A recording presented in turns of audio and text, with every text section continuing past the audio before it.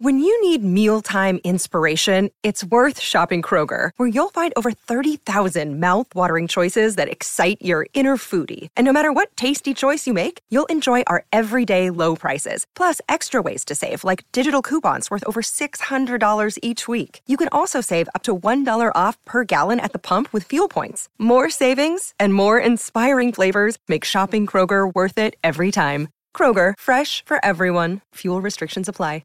What I want to do is walk you through the ultra concrete steps that I went through, the changes that I had to make to truly become unstoppable. So that's what this is all about. Now, I want to define unstoppable. It's a cool headline that led you this far, but the notion for it to really be usable, we're going to have to pull it out of the ether and bring it right back down to life. Now, here's the truth.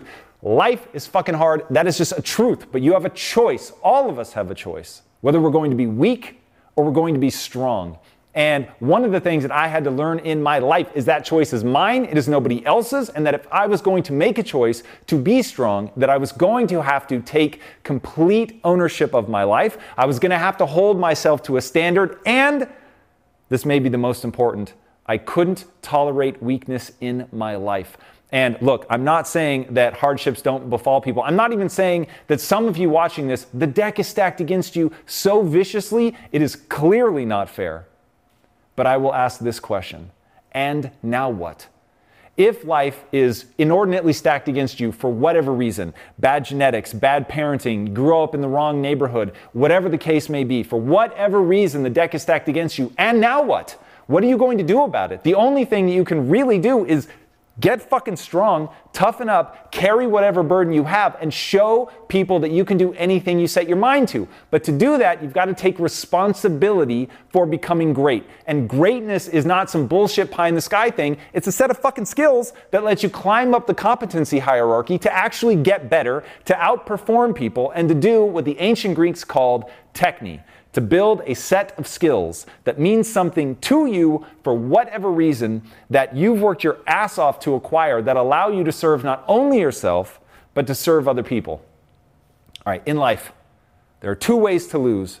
Way number one is to be weak, to lack grit, to be emotionally unstable, to be stubborn.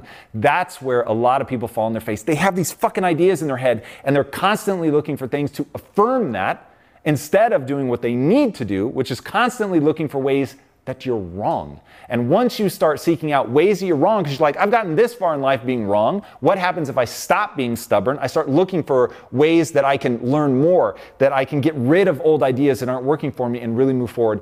And the thing that I think is probably the most foundational, they have a fixed mindset. Now, what is a fixed mindset? It means that you believe your talent and intelligence are inborn traits. You're born with it, and that's it. And life is about making the best of that, and we're going to debunk the shit out of that. The second way that things can go wrong is they're chasing the wrong thing. I'm telling you right now, the punchline to life is not success, it's not fame, it's not money, it's not accolades. It is very simple. It's brain chemistry, aka fulfillment. The only thing that really matters at the end of the day is how you feel about yourself when you are by yourself. And this class is really going to be about building in those things that make you feel confident and secure in who you are, impervious to the slings and arrows that come from other people. And that really is something that you can do, but it's going to take a lot of earning credibility with yourself, putting in the work to really become extraordinary. But we're going to walk through the step-by-steps of how you do that. Now, what's the cost of weakness? As somebody who spent decades of my life, much to my dismay, accepting weakness in my life, being very okay with performing below my standard, constantly asking myself what is the least I need to do to avoid getting in trouble. And the cost of that is a loss of self-respect, or just never building self-respect in the first place. Certainly, you're not going to make any progress in life. You end up leading in this downward spiral because weak people are bitter people because they feel like they're being taken advantage of. They're not taking ownership in their life. They're putting the blame on other people. And because of that, they start to get pissed. They have some really fucking dark fantasies. And I'm going to imagine that many of you are like me. And in my weak days, man, I used to think about just bad shit happening to other people. The people that I imagined were the people that were holding me down, when in truth, what was happening is I wasn't standing up for myself. And what I was really pissed about was that. Or maybe not even that. I really was pissed at the other people. But what was stopping me from making progress, what was focusing me on vengeance and wanting to see other people go down in flames, was that I didn't believe that I could rise up. And because I didn't believe I could rise up, the only thing I could think about was tearing other people down. We're going to break you out of that. All right, what's the cost of strength? Eternal vigilance. You always have to be on the lookout. It's so easy to slide back into a fixed mindset. It's so easy to get angry or bitter or to look at somebody else and how much easier we perceive them as having it, especially in fucking Instagram or Facebook, where you're seeing people putting their highlight reel and you think, fuck them. Like, I want some of that in my life. It's not fair. And once you find yourself there, you have to catch yourself every fucking time. You've got to get out of that pattern. You've got to break those notions of, one, comparing yourself to other people, which comparison is the thief of joy. And you've got to realize you've got to take ownership. If you want the same results somebody else is getting, you've got to build the same skill set. And that brings us to clarity. What do you want? If you want to be strong, you're going to have to know exactly where you're trying to get to, and you've got to accumulate the skills necessary to take you there. And to do that, it's all going to take a lot of hard fucking work. All right, I told you a little bit about my backstory, but I'll go into a tiny bit more detail. When I went to film school, college, I did really well in the beginning, and I really thought that I was naturally talented, and I was so stoked, and I thought I was one of only 4 people selected to do a senior thesis in a school where you're more likely to get into Harvard Law than you are to get into this school. So I thought I was hot shit. I got into the school. Everyone told me I'd never get in. I got in. And then on top of that, everyone's like, well, you got in, but you're never going to direct your senior thesis. And I got selected to do that as well. And so I thought I was going to kill it on the senior thesis. I was going to graduate, get my 3-picture deal in Hollywood, and my life was going to be set. And then I completely fucked up my senior thesis film and realized one cold, hard fact. I wasn't talented. Now, if I'd had a growth mindset and realized I just wasn't talented yet and I could build those skills, then everything would have been fine. But the reality was I didn't realize that. I get into this downward spiral. I start sliding towards depression. I end up getting fired from a stupid job. I called myself the king of remedial jobs at that time. I was having trouble paying my bills at once. I was on unemployment for a while. I couldn't pay my student loans. I mean, it was gnarly. And I didn't know how to get out of that. And I ended up being able to completely turn my life around, but I wasn't able to do that until I took full and complete ownership and realized one of the most important things when you think about change, which is that the human animal is the ultimate adaptation machine. We are literally designed to change. We are designed from the ground up to adapt to stressors, directed stressors. We have to decide in what way we want to change, but we can change in any way that we want.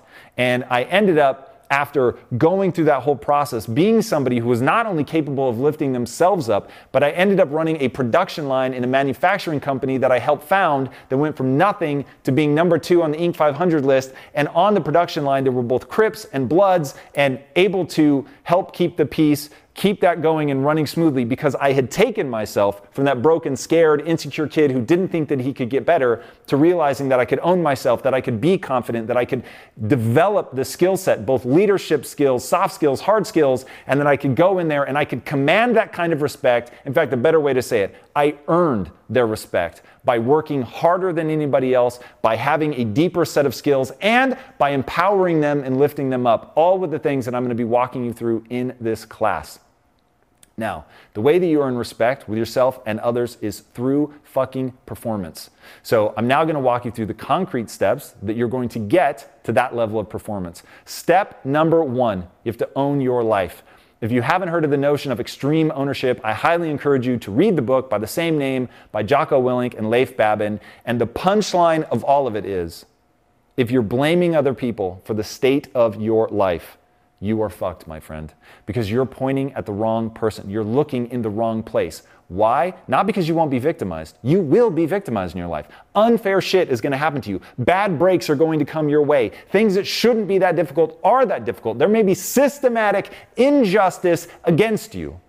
But if you don't believe to the core of your being in cause and effect, you're never going to be able to set yourself free. The whole idea behind extreme ownership is not to victim blame or to say anything harsh or negative about you. It is simply to remind you that when you take ownership, when you're not looking to deflect blame, you go into a proactive, solution-oriented mindset and you start asking, what could I have done differently to get a different result?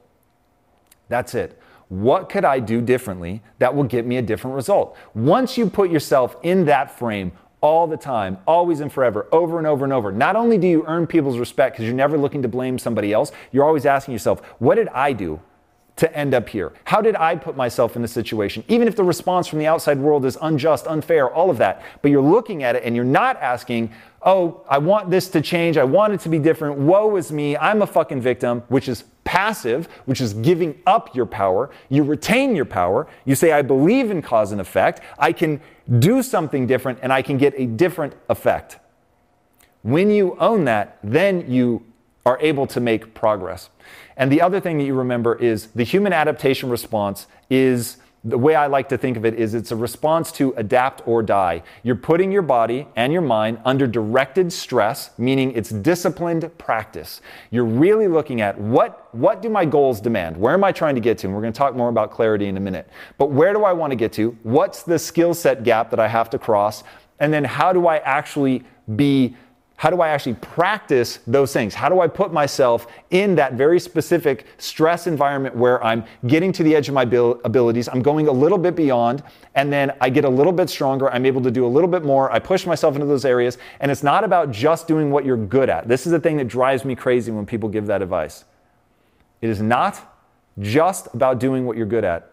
It's about figuring out what do I need to get good at in order to achieve my goal. And then going into the areas via practice where you are weak, breaking those down and saying, I'm going to need to get good at this thing, which I might not be naturally good at, but I'm going to have to practice and get good at that thing.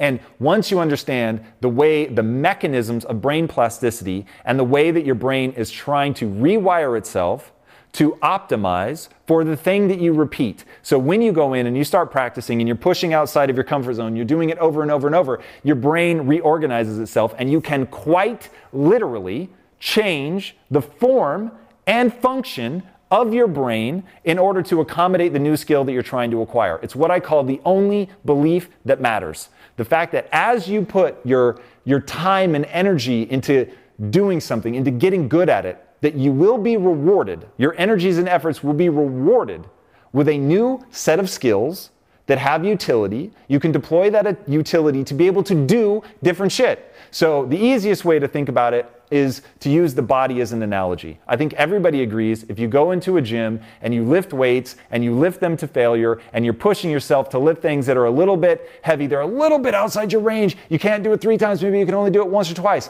You go the next time and you could only do it once before, but now you can do it twice, and then you can do it 3 times, and then you can do a heavier weight for once, and then that one's at 3 times, and then all of a sudden the one that you could only do once a while ago, you're now doing for 15 reps, and you get bigger and you get stronger. People get it when it comes to the body.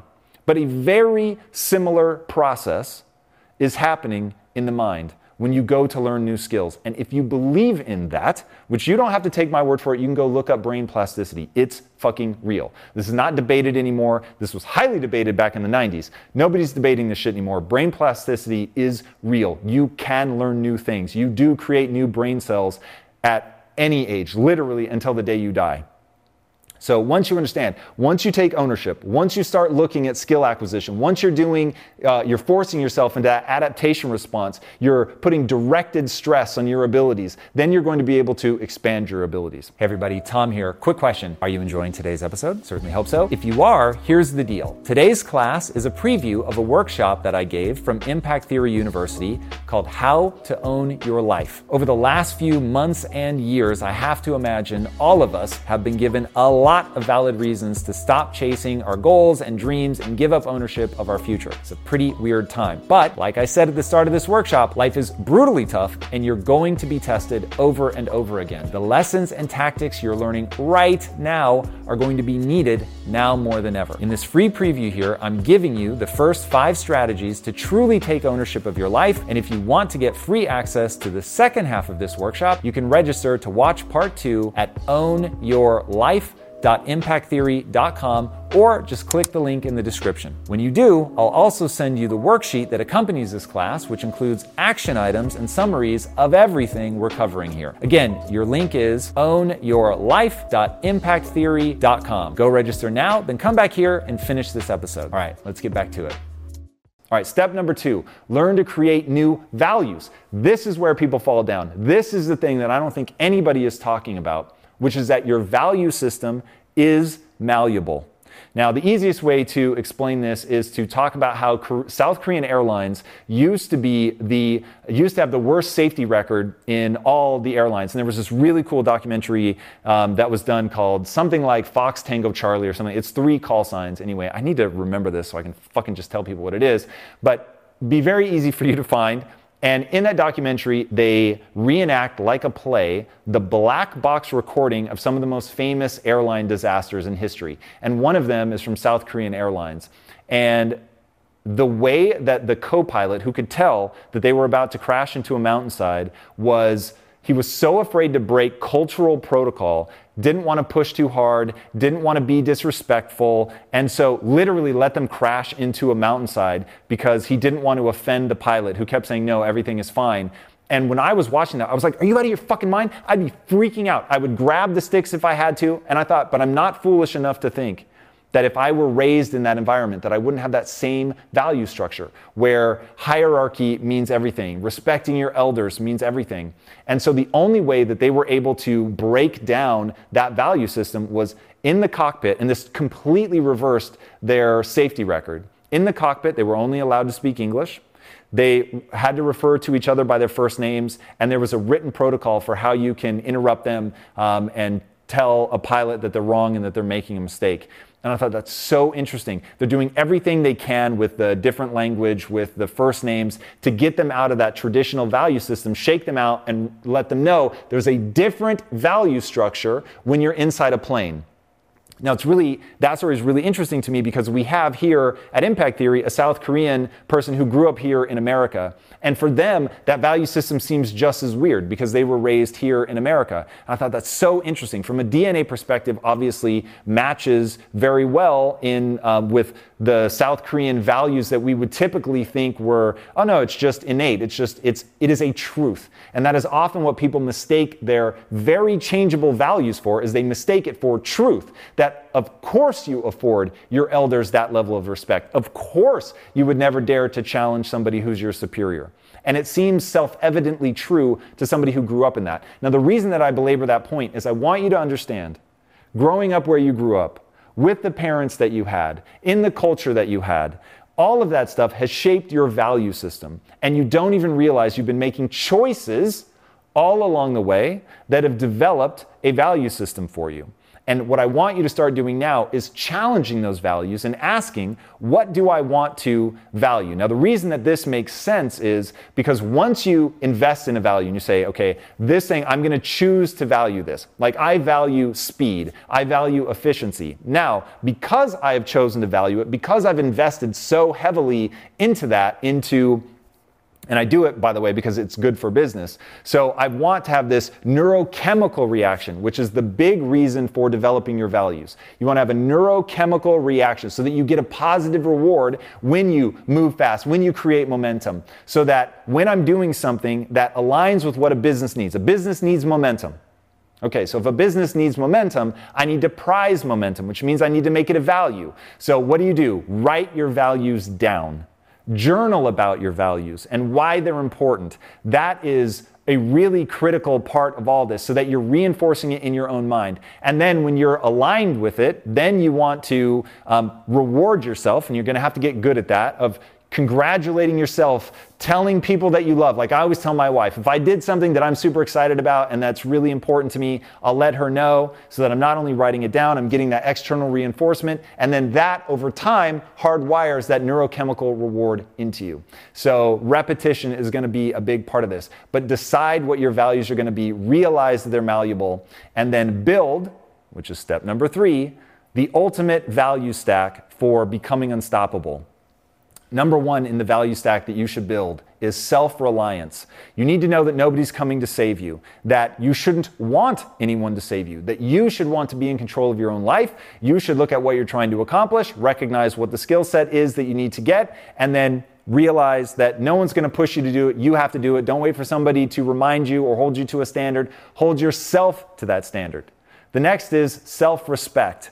You need to have integrity. If you say something, do that thing. You want to know that you can trust yourself. When you know you can trust yourself and you're doing things that are worthy, that you value, then you begin to develop that self-respect. You're not going to get anywhere until you're able to build that self-respect. And it really does start nice and small, nice and simple. If you say you're going to do something, do it. So pick things in your real life, whether it's going to the gym, whether it's cutting out sugar, whether it's taking a cold shower. You want to have bright lines in your life that you use, that you make sure you're building into your self-respect. I said I was going to do it, and I do it no matter how fucking hard it is. If you do that, if you start sticking to what you say, like you're going to commit to yourself in this course, and if you actually stick through, win or lose, succeed or fail, you're going to build your self-esteem. All right, the next thing that you want to have as a value is growth. You want to make sure that every day you're checking yourself. Am I actually getting better? Am I pushing myself outside my comfort zone and improving? And if you're not improving, then that needs to be one of those things that, oh man, it sucks. You're like, fuck,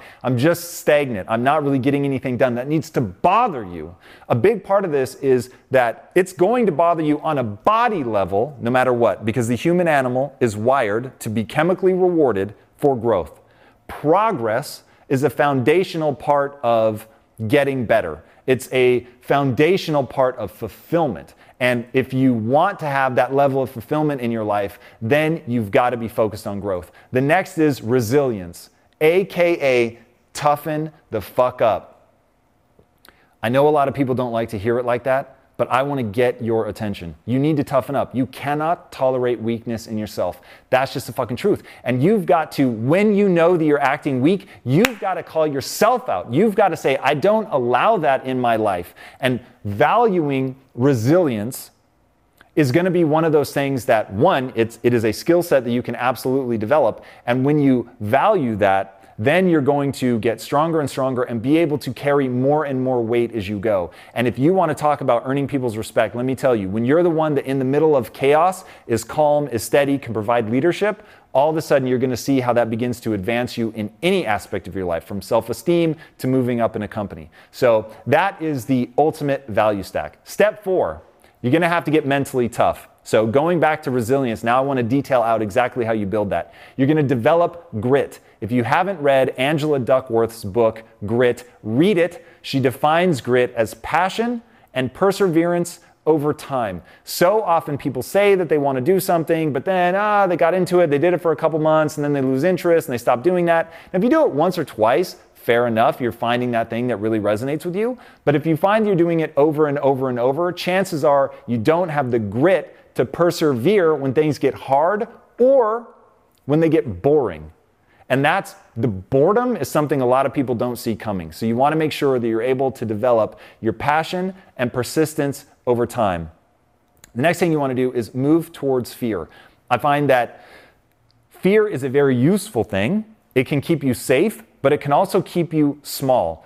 Fear is an indicator that there are stakes. Now, if you look at it and the stakes are life or death, don't do it. That doesn't make any sense. But if you look at it and the stakes are embarrassment, the stakes are you might fail, then that is almost certainly something that you should move towards. That's one of the ways that you begin to build that mental toughness, is when you expose yourself to fear. What the literature shows is you're not actually getting less afraid. What you're doing is getting braver. That is a big deal. You want to make sure that you're pushing yourself and you're actually getting braver as you go.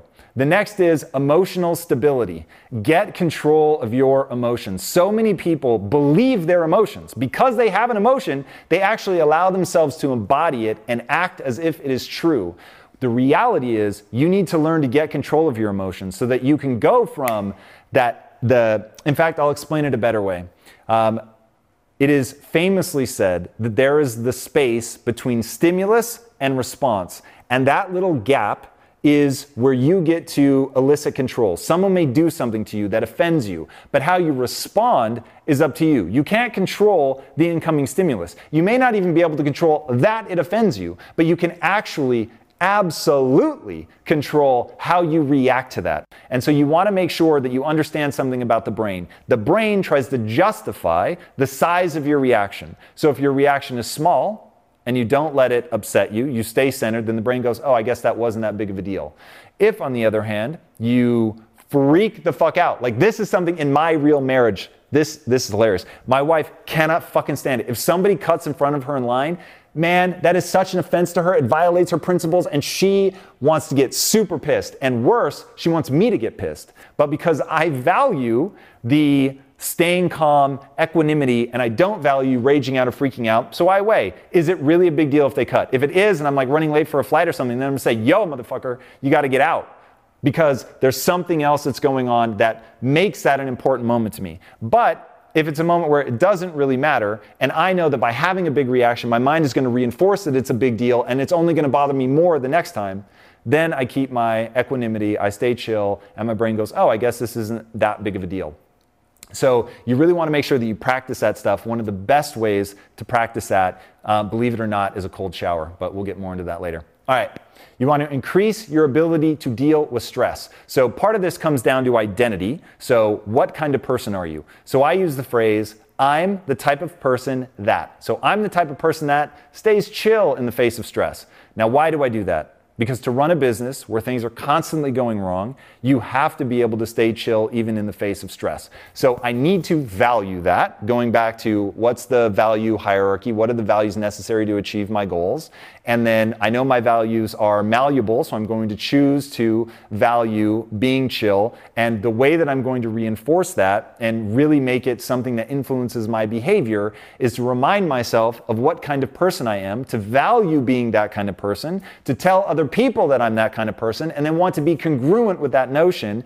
And the feeling of congruence, of saying I'm a certain way, acting that way, and then actively valuing it. So when I act in alignment with that, I feel good about that because I've done the hard work of building that value into my neurology so that I have this neurological, neurochemical cascade of actual feel-good chemicals so that I really feel this sense of psychological positivity as I act in accordance with that identity. So identity's huge. Identity drives behavior. So you want to really take control of that. Make sure you're crafting an identity and telling yourself a narrative that empowers you and makes you feel good about yourself. All right, the other thing you want to do is reframe stress as a challenge. Just reframing it. In fact, this is true of anything. There's an amazing Shakespeare quote, nothing is either good or bad, but thinking makes it so. And once you reframe stress, instead of being something that's dangerous, something to be avoided, you reframe it as a challenge, something that you can learn from, then all of a sudden it becomes something that you're willing to move towards. And obviously moving towards the things that are stressful, which signal that there are stakes, right? Going back to that notion of fear, when you are moving towards the things that actually matter, that actually have stakes, those are probably the biggest areas for opportunity. So when you look at that as something that is a challenge, then you can begin to make progress. And like I said a minute ago, meditation is one of the best ways to get into this. Like if you want to get mentally tough, ironically enough, you're going to want to practice your meditation so that you can practice rapidly de-escalating your emotions, rapidly de-excitating your nervous system, going from the sympathetic nervous system, which is fight or flight, to the parasympathetic nervous system, which is rest and digest. All right, you guys are going to have to get super comfortable being uncomfortable. Whether that means that you want to go run a marathon or ask somebody for their phone number, whatever your uncomfortable is, you want to be able to live in that space and be chill about it.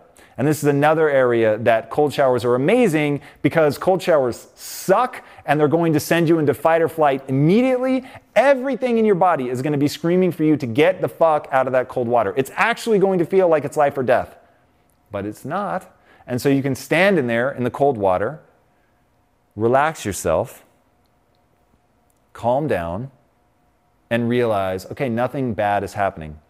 And when you push that and extend the time, you get better and better with dealing with discomfort. Now, depending on what your goal is, this may be incredibly valuable. If you have any notion of developing leadership in your life, if you have any idea of wanting to take on more responsibility because you want to do more with your life or you want to make more money, getting comfortable in those areas of discomfort is going to be absolutely critical. Even telling the truth can be completely uncomfortable because you're upsetting somebody else or it's a very hard truth. And so getting comfortable there is very critical. All right, for me, one of the things I struggled with was standing up for myself. I was always worried about hurting other people's feelings. I was always worried of potential confrontation. And so getting comfortable in that friction, sitting there until we actually find a solution instead of wanting to make everything okay as fast as possible, that was really, really critical. All right, you need to get up every time you fail. This is one of those things that you can practice. Look, there's no way to guarantee that you're not going to fail, but you can certainly practice getting up every time you fail. And the way to do that is to develop a growth mindset. So we described or defined a fixed mindset earlier. A fixed mindset is when you believe your talent and intelligence are fixed traits. A growth mindset is when you believe your talent and intelligence are malleable traits, that you can actually change them, you can improve them, you can get better over time, smarter over time, more competent over time. And to do that, you just need to reframe the failure as a learning experience. So that's one of the big ones. People that can really fail without losing their enthusiasm. In fact, it's a Churchill quote. He says, "Success is going from failure to failure to failure without a loss of enthusiasm." So reframe that failure as a learning experience, because failure is truly the most information-rich data stream there is. All right, step 5, you've got to push yourself physically. If you want to get tough, you've got to test yourself. And there's no better or more reliable way to test yourself than to push yourself physically. You've got to stop asking how little you can get away with and start asking one of the most powerful questions in the universe, which is how much can you bear? Adaptation only happens when you get way outside of your comfort zone, when you get to fatigue, when you get to absolutely not being able to lift another rep. That's when your body shifts over into adapt or die mode and you begin to actually make progress. If you haven't read David Goggins' book, Can't Hurt Me, he talks about how to callous your mind through physical activity, how to do some really hard shit and hold yourself accountable so that you're actually asking yourself, I said I was going to do this. Did I do it or not? Am I doing hard things physically? Am I challenging myself? And because the mind and body live in this reciprocal loop, if you're not optimizing one, you're never going to be able to fully optimize the other. So I wish personally that I could just treat myself like a brain floating in a jar somewhere. That would be ideal for me. But I know that I cannot cognitively optimize.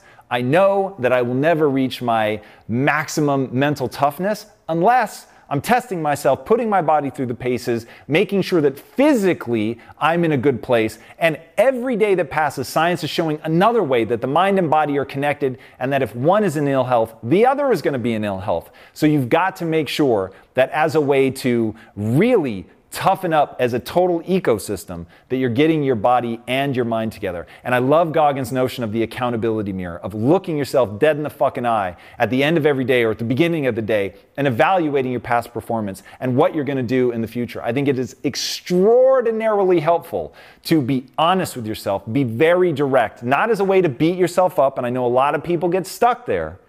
It's not what I'm talking about. I'm talking about being honest with yourself about what you're doing, about how you've performed, about whether or not you're being weak in something. Because if you're being weak, the only problem with that is ignoring it, is pretending like it's okay, is not holding yourself to a standard. It's going to happen from time to time, but if you're not honest with yourself about where you are, if you're not having that hard, direct talk, then you're never going to make progress. All right, I'm going to give you a few things that I think really play into testing your body. Number one, we've talked about cold showers. These are the fucking that's the gold standard of daily things to do to really push yourself. It's not fun. You're not going to look forward to it, at least not if you're me, but it is one of those things that you get in. At first, you do it for a very brief period of time, then you extend it farther and farther and really begin to see just how much you can handle physically and mentally. Cold exposure also has some pretty extraordinary effects. And another one is getting your diet right. I think that a lot of times people are pretty lax on their diet, has a big impact on you mentally. I think you're going to have a very hard time becoming unstoppable if your body's weak, if you're wildly overweight, if you're out of shape. Like, these are things that really matter. I think they matter psychologically, and I think they matter physically. So getting your diet on track is super important. It's beyond the scope of this to talk about what a good diet looks like. I've talked about it. We have a whole show called Health Theory. It's all free. You can go check it out. And then fasting. I think fasting is an awesome gut check mentally. You're going to find out real fast what you're capable of in terms of the fortitude of sticking with that. So it's a great physical test to put yourself through to see where you're at. All right, I want to issue a challenge to you guys. One, I want you to take ownership of your life. I want you to say what you're going after. I want you to write it down. I want you to write down your values. Then, I want you to live by them and do the accountability mirror and see if you're actually doing it. And I want you to immediately begin interrupting the victim mentality. So when you have that, woe is me, it's not my fault, it was so-and-so, they did it to me, I want you to stop that immediately. Remind yourself that you own your life. Remind yourself of cause and effect. Remind yourself that you are in control. You could make a different decision and you could get a different outcome, because you can't control the world. You can't control other people. You can only control yourself. And between that stimulus and that response is your ability to make a different choice. All right, if you're reframing your failures in your life, seeing them as lessons, you've got a real opportunity to progress. If you create a compelling future for yourself and write it down, know where you want to be, know who you want to be, know the skill set that stands between you and that by really contemplating it, writing it down, being very specific. That will be incredibly powerful. Just make sure it's something that actually excites you.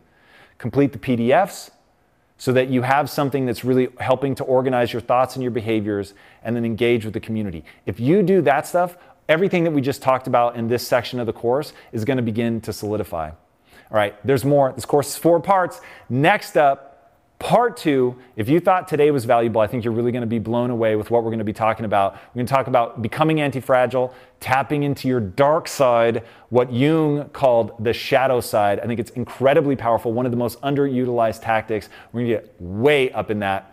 And then we're going to talk about how to be supercharged by your own failures, and a whole lot more. All right, guys, be sure to come back, because at the end of this, you really are, if you put in the work, going to be unstoppable. Until part 2, my friends, be legendary. You guys know I have a very strict diet that I stick to, except for very special occasions. And I do that so that I can bring my best every day to what I'm doing. And a big part of that strict diet is high quality animal protein, and my go-to source of trustworthy meats and seafoods with no added hormones or antibiotics ever is ButcherBox. ButcherBox is a premium meat subscription service that delivers 100% grass-fed beef, free-range organic chicken, pork raised crate-free, and wild-caught seafood, all directly to your door.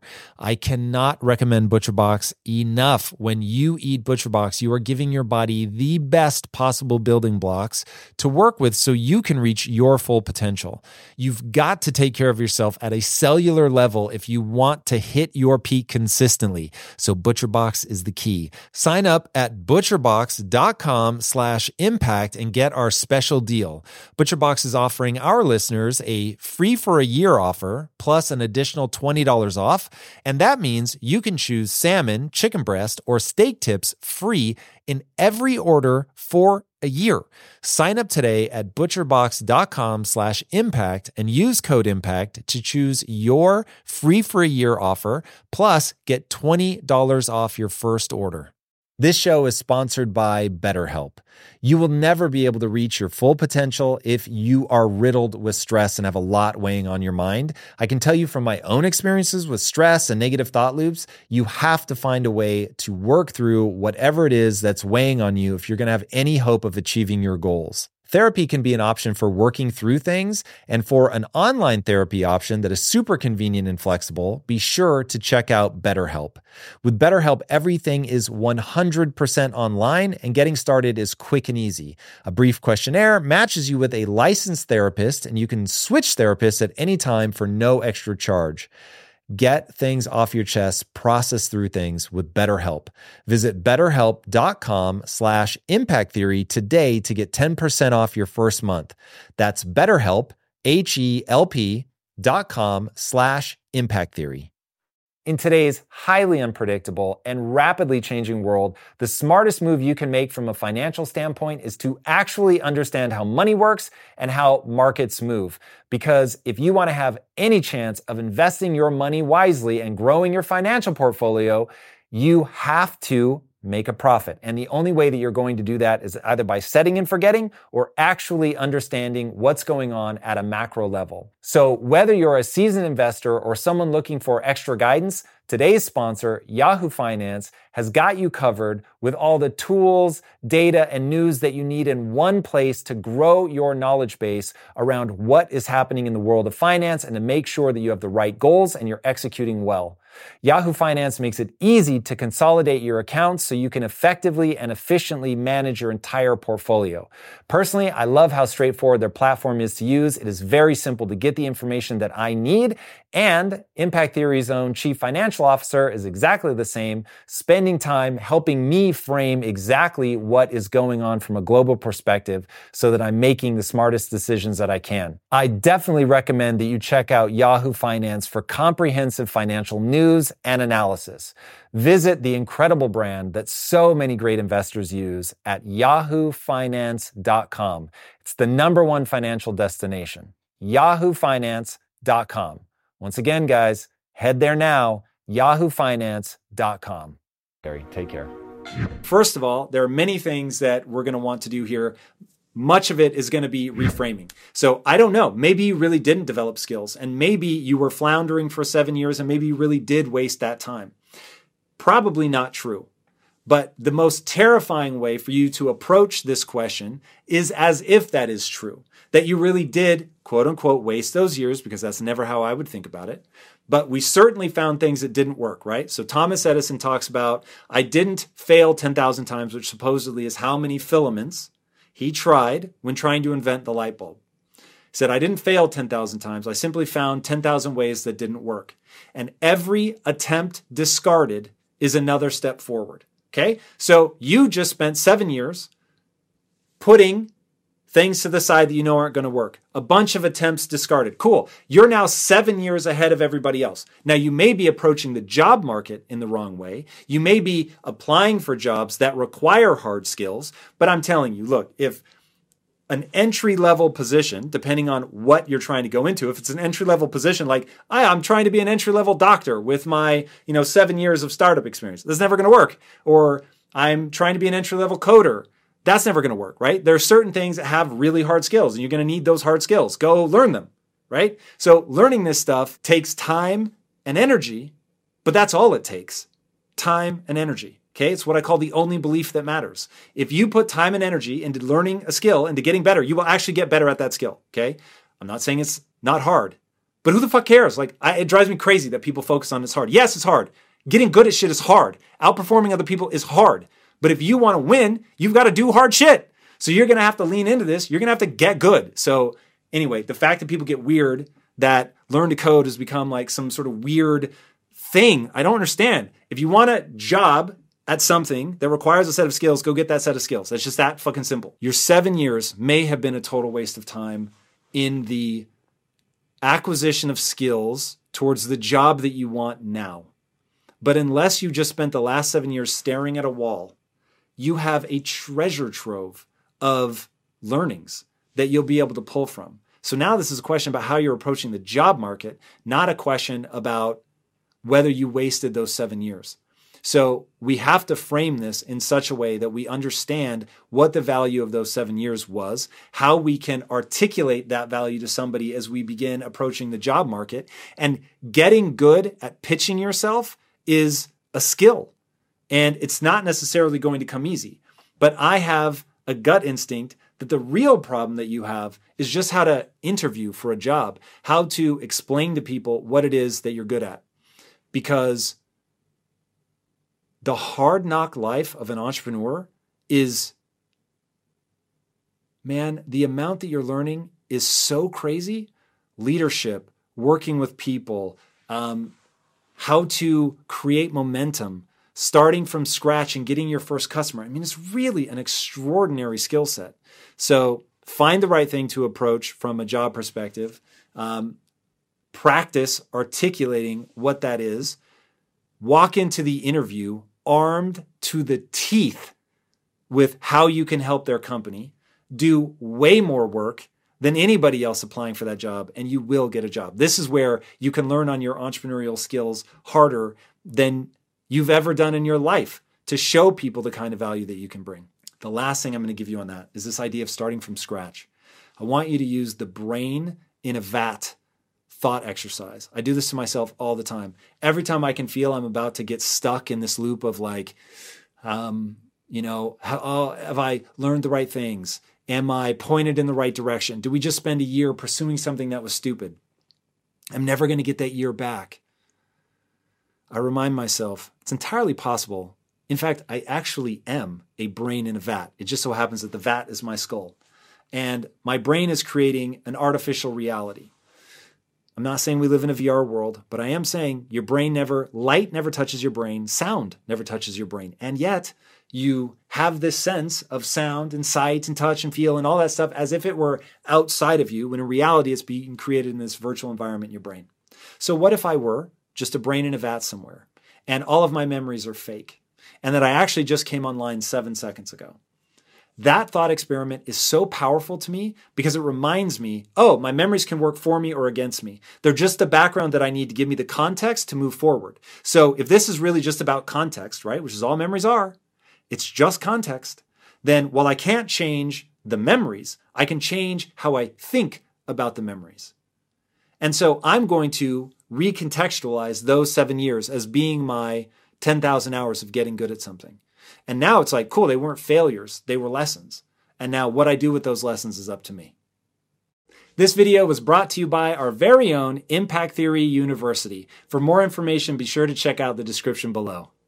This is like one of the key insights of my life. You should only ever do and believe that which moves you towards your goal.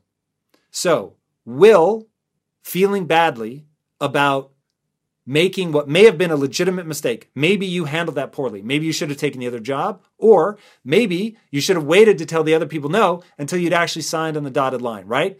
Super powerful lessons. You're probably going to handle this differently in the future. But will beating yourself up over it, holding on to it, kicking yourself, thinking what a dummy you are, is that going to move you towards your goal? If it does, then do it. But my gut instinct is it will only serve you as much as it will give you the impetus that you need to ask yourself, what should I do differently the next time? That is powerful. Spiraling out of control because you made a mistake is not powerful. In fact, you need to be decisive in life. You made a fucking decision. It didn't work out. Such is life. It just goes like it goes. So now we need to find a way. I'm constantly asking myself, how can I get control in my hands so that I'm not waiting on somebody else, right? You could go right now, start a YouTube channel. You don't have to wait for legacy media to give you the thumbs up. You have a phone. Get on your phone, record yourself. If you can add value to people, then you can build an ecosystem. So 2 things. We're going to reframe, right? It's a key part of bouncing back from failure. We're going to reframe that failure. There's powerful lessons to be learned. Looking forward, we're only going to do and believe about ourselves that which moves us towards our goal. So we're not going to sit there and think what an idiot we are, because it's only going to slow us down. It's negative energy psychologically. It's not putting you in the best place. Okay? And then we're going to realize, hey, we can keep applying. Cool, go do it. Yeah. Like, become the best interviewer ever, get more jobs, keep going. It's a numbers game. And we always have the other option, which is to build a following for ourselves. But we retain that control. We're always looking for what we could do differently. We're not putting the power in somebody else's hands. Okay, so here is a concept. This is a really hard reality to face. When we are young, we can become anything. But as we age, we become something specific. And there's a death in that. There's something that really bothers me about that. That legitimately, I have the chills right now. That shit haunts me. And so I understand what you're saying. Go through the darkness with me here for a minute. I'm going to pull you back out on the other side. I promise. That does suck. And I have a friend who failed to get into the college of his choice, which would have moved him to a different city. And the thing that kept him from going, I mean, it's a whole story. It's too heartbreaking for words. Stupid. And he ended up not moving. And because he didn't move, the course of his life, in my opinion, changed forever. And I remember thinking, why didn't he, if that's what he really wanted, why didn't he try what Alex Benayan calls the third door? You didn't get in the first door, fair enough, right? The just sort of knock, knock, knock, anybody there. You didn't get in the window, right? Or the second door. But there's always the third option of going so ham, whatever it takes, by hook or crook, to get in. Like, when you read Alex's book and the things that he did to get an interview with Larry King, the Warren Buffett one is a great example. He wanted to ask a question at the Warren Buffett every year holds the conference where shareholders get to come and they get asked questions. He worked so hard to figure out, because they do it in an arena. There are different microphones all over the arena, and he figured out that certain places get called on more frequently than others. He got like 5 or 6 friends that all had, or maybe even bought shares so that they could go do this.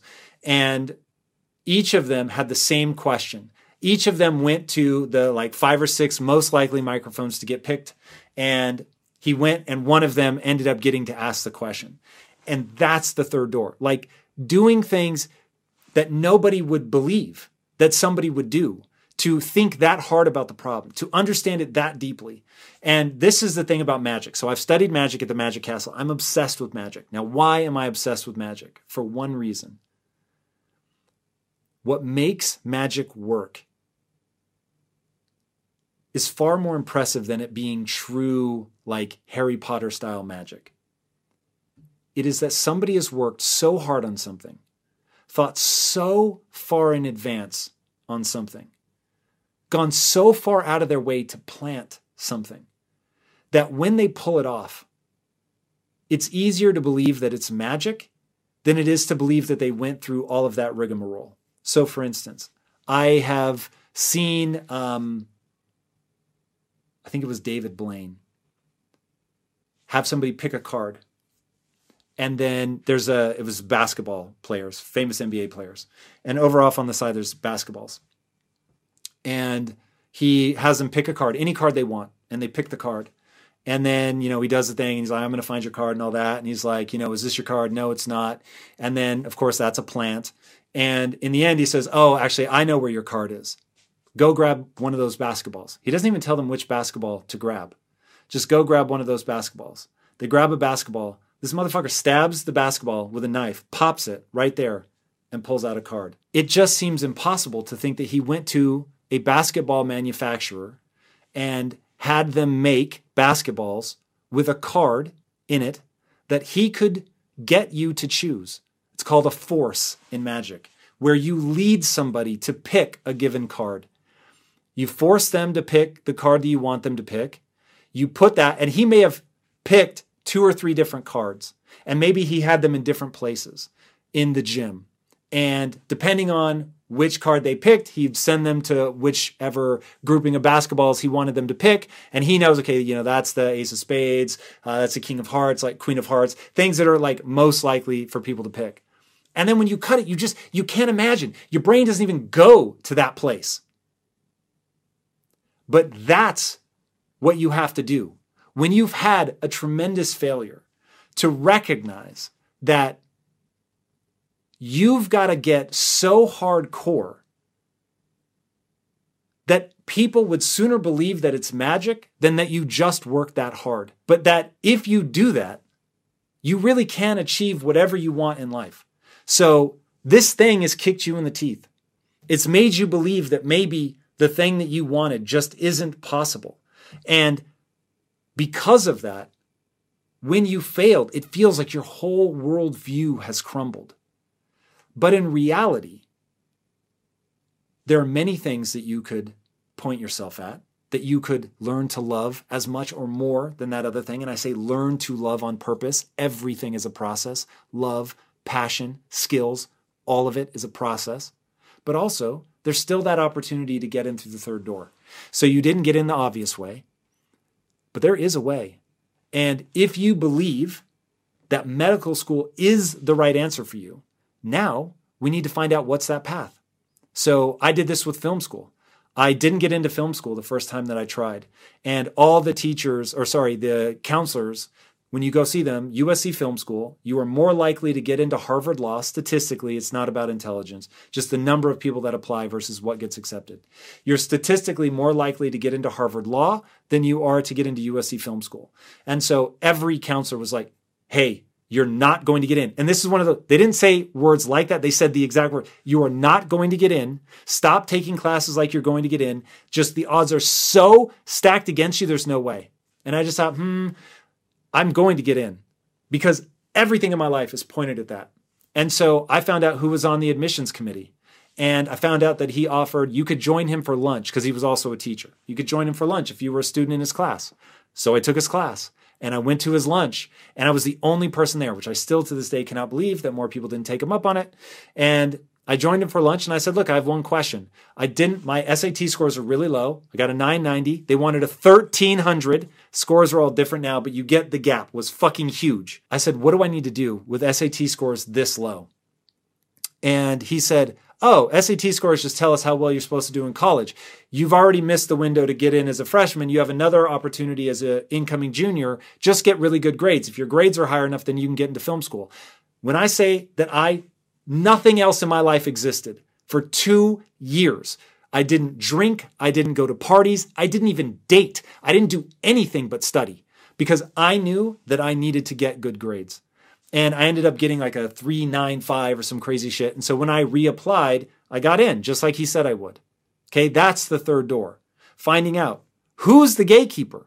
What do they actually want? There are other ways to get into medical school, let me tell you. Now it's just a question of, do you want it bad enough to work so hard that when you pull it off, people would rather believe it was magic than just really hard work? Because if you do and you do those things, then, my friend, you will get in. Failure is only permanent if that's what you choose to believe. Reframe it. Recognize you have power. Recognize you have control over what you do and recognize that if you leave people in awe, and that, my friends, is your job. The only way to really have mind-blowing success in life is to set the bar ridiculously high and then surpass all expectations. And that's when it looks like magic. And that's when you'll get what you want. That simple. Don't buy into failure. It's just a lesson. Oh my God. My life was tailor-made to answer your question. Okay, so first of all, when I left for college, my mother quietly assumed I was going to fail. Now, she admittedly did not say you're going to fail, but she assumed I was going to fail. My father-in-law, once I'd already graduated, but I wanted his blessing to marry his daughter. He said no because he didn't believe that I was going to become anything. Now, somebody telling you that they don't want you to marry their daughter because they don't know that you're going to be able to take care of them, that is a pretty direct way of saying, hey, kid, I don't believe in you. I've often said the greatest gift anyone can ever give you is doubt. It isn't belief. Your mom is working for you. Your mom is giving you the best thing that she can give you. Here's the thing. The reason I have the chills. The reason that you need her to believe in you is because you don't believe in yourself. The reason you don't believe in yourself is because you actually aren't good enough yet. Now, your obsession, your mission, should you choose to accept it, is to become good enough, to get so good that nobody can stop you. You can't be denied, that booze can't block your dunks. Let that be the driving force when in your darkest moments, you have that reminder that there are people who don't believe that you can pull this off. 80% of your time should be spent in the light, the beautiful things you want to do, your self-belief, focusing on how you're improving over time. Spend the vast majority of your time there. But there are going to be times, dark moments are coming for you. And ironically, when you feel broken, when you feel like you couldn't possibly go another step, it's proving them wrong, not letting them be right, which is dark energy, man. It's the dark side, right? But the dark side is powerful. That's why it's so seductive. We're not going to spend a lot of time there, but we're going to recognize its power. And you can love your mom and still want to show her. And maybe one way you can think about it, if you want to put this into the beautiful side, that's your mom who doesn't believe in herself, which is why she can't believe in you. She can't see it for herself, so she can't see it for you. And so showing her just how much is possible by just day after day focusing on getting better. It's okay to not be good enough yet. You're the average human, right? Don't believe that you're special. I don't believe I'm special. I think I'm hopelessly average.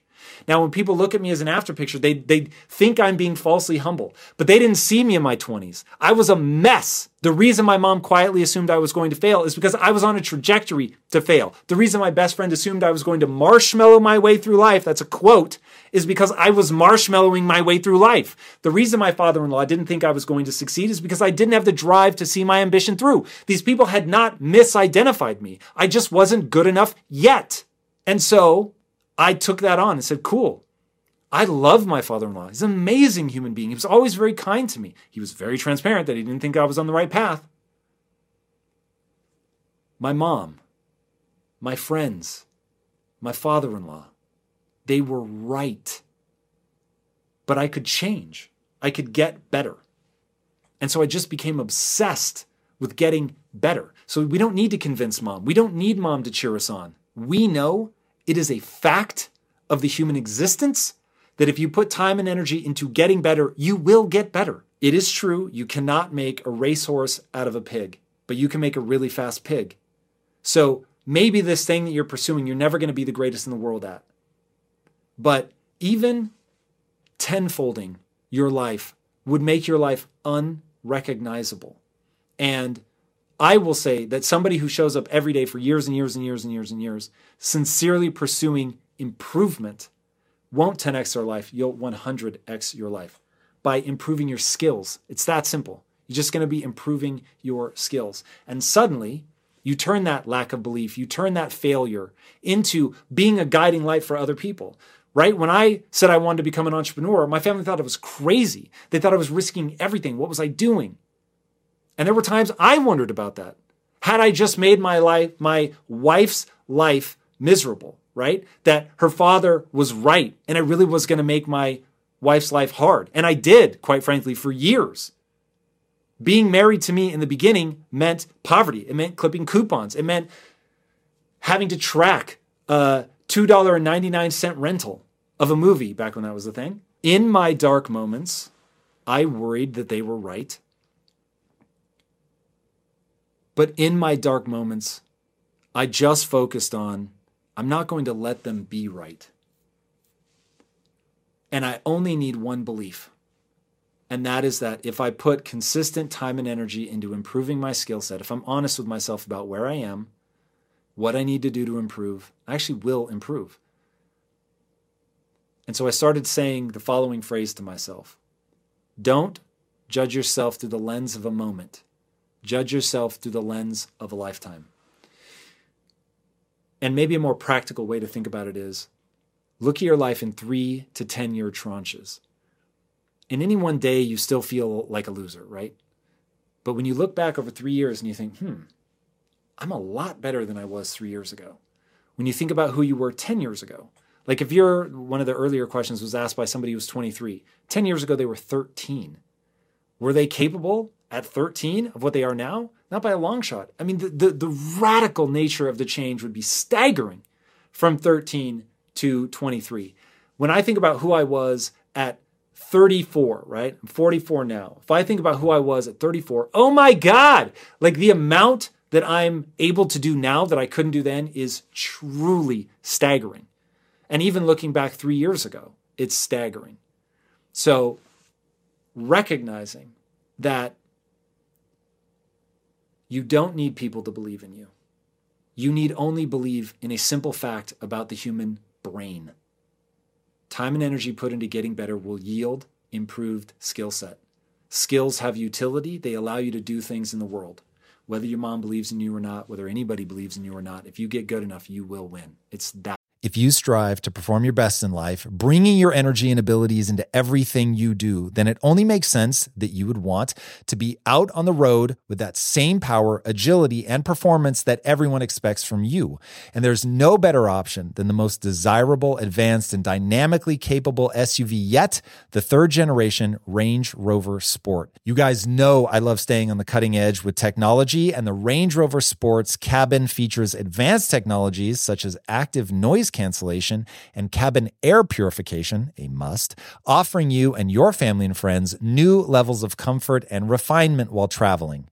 The Range Rover Sport provides an instinctive drive with engaging on-road dynamics and redefines sporting luxury for the power, agility, and performance you demand in every area of your life. Explore the Range Rover Sport at LandRoverUSA.com. That's LandRoverUSA.com. One way I make sure my business is moving in the right direction is to ensure we are constantly becoming more efficient. Because in my experience, inefficiencies will eat away your profits and leave you with a dying business. But with the right technology, your business can get the insights it needs to become efficient and ultimately unstoppable. And that is why I recommend you check out NetSuite by Oracle. NetSuite is the #1 cloud financial system, bringing accounting, financial management, inventory, HR, all of it into one platform and one source of truth. You improve efficiency by bringing all your major business processes into one platform, slashing manual tasks and errors that are massively inefficient. Guys, inflation is no joke. So check out NetSuite and see how you can cut costs and boost performance at the same time, like the 37,000 companies that have already made the switch. By popular demand, NetSuite has extended its one-of-a-kind, flexible financing program for a few more weeks. Do not wait. Head right now to netsuite.com/theory. Again, that's netsuite.com/theory. Get the information you need. Head to netsuite.com/theory. Simple. So motivation comes in waves. That's the most important thing to understand and that's just neurobiology. So that's true for everybody. Motivation is, it is a very complicated cocktail of beliefs, of excitement, thinking about, what you're going to achieve. It is how your calorie count is, how much sleep you've gotten, all of these things bundled up. And so it is inevitable that sometimes you're really going to feel it and sometimes you're not. I am blown away that you were able to get a 70-day streak. Most people will go their entire lives and not be able to string something like that together. So some of what we're going to be doing to get you back in that space is to remember what it was that had you stoked in the beginning. So a big part of motivation is always about actually wanting that thing at the end of the rainbow. So what is your pot of gold? What is the thing that made you want to do this in the first place? And so when it comes to working out, personally, I absolutely hate working out. So I understand anybody that has motivation for a minute and then ends up burning out. I get that so much, I can't even begin to tell you. So here are the things that I do to make sure that even as these sort of ebbs and flows go of my motivation, that I stay on track. Number one is making sure that you want that thing at the end, that you're actually excited about that. So you've got to be honest with yourself about what it is that you want. So often, people are judging themselves for what it is that they want, that they don't double down on focusing on that thing. So let's say that you just want to look good when you're naked. And that is the God's honest truth about what is getting you excited about this. And what you're going to want to say is, this is about longevity. I just want to be healthy. I want to be, my best self. But in reality, you're just thinking about six-pack abs, washboard stomach, or the way you look when you catch yourself in the mirror, whatever is real. Or if you're like me and you're a psychopath about wanting to live forever, and that really is the thing that motivates you, then lean into that. But don't let other people's judgments about what you should want color what you actually want. Focus on what is it you really want? What is it you really care about? Grab onto that, focus on that, start fantasizing about that again, spending time thinking about what it would be like to actually have that. Because you said a word in your question that I want to take exception to, which is that you want to find your motivation again. You don't find motivation, you build motivation. So we're going to build that motivation back up by admitting what we really want, by focusing on it and getting hype about it. And then we also want to find a way to really fall in love with the process. So what is it in the moment moment in the act of actually working out that you can get into? Is it the getting stronger? For me, that was huge. Like knowing that I was getting stronger and I needed to associate something with that. You want to have a self-narrative around showing up and doing this thing when you know other people can't, they won't. During COVID, during lockdown, they're getting worse, they're getting weaker, you're getting stronger, you're getting better, and people are so weird about competition. But my friend, let me tell you, one of the most controversial posts that I posted recently, which I did not expect to be controversial, was that I was talking about business, but I said this is a competition, which is patently self-evident in my opinion. But being willing to compete with others and to have a self-narrative around striving and pushing and doing more than other people are willing to do, that shit will feed your soul in a way that I can't convey. And people that are afraid to compete, people that are afraid to lean in, that are afraid to make huge demands of themselves, they will fall by the wayside to the people that can have that discipline, that get excited about pushing themselves, being accountable, being consistent. Because ultimately, those things lead to an actual outcome, meaning you actually do get stronger. You do get better. You look better. You have better longevity, better stamina, whatever it is, whatever that thing is that you're motivated by, you really can achieve that. But you have to be consistent. Now, I got motivated just answering your question. So I'm very hopeful that that motivated you as well. All right, what's up next? What do we got? Hi, my name is Lydia. I'm a violinist and an actor. An American living in New Zealand now because of coronavirus. I lost my jobs on cruise ships. So I'm just curious, Tom, as to what advice you'd give to artists beyond doing live streams. So like dancers, actors, or performers. What advice would you give to them how to deal with the corona situation? What skills should artists be focused on? And how can they maximize this quarantine for the best opportunities? Wow, I love that. So being an artist right now, this is like the best possible time to have something that you can do by yourself, that you can improve on by yourself, that's ultimately going to have real world consequences for you when we get to the other side of this. So here is, and something tells me that if you're playing professionally, you already know this, but here's the reality about greatness.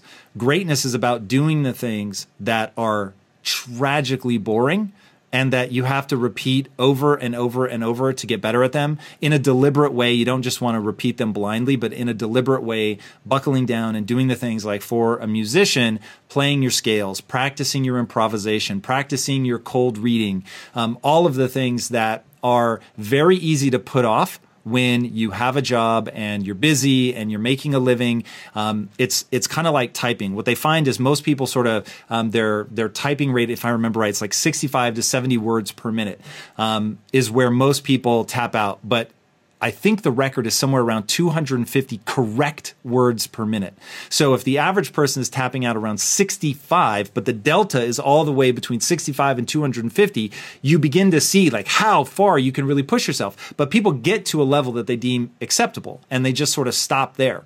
But because everybody is being forced to shut down right now, if you're a musician and you're saying, look, I'm not worried about streaming and going live and all of that, which I think there's a whole question to be answered about doing that and about how you could generate even more revenue by going online. But you asked me to set that aside, so I'm going to set that aside. But right now is that chance to embrace a level of boredom that most people are not willing to push through in order to get to greatness.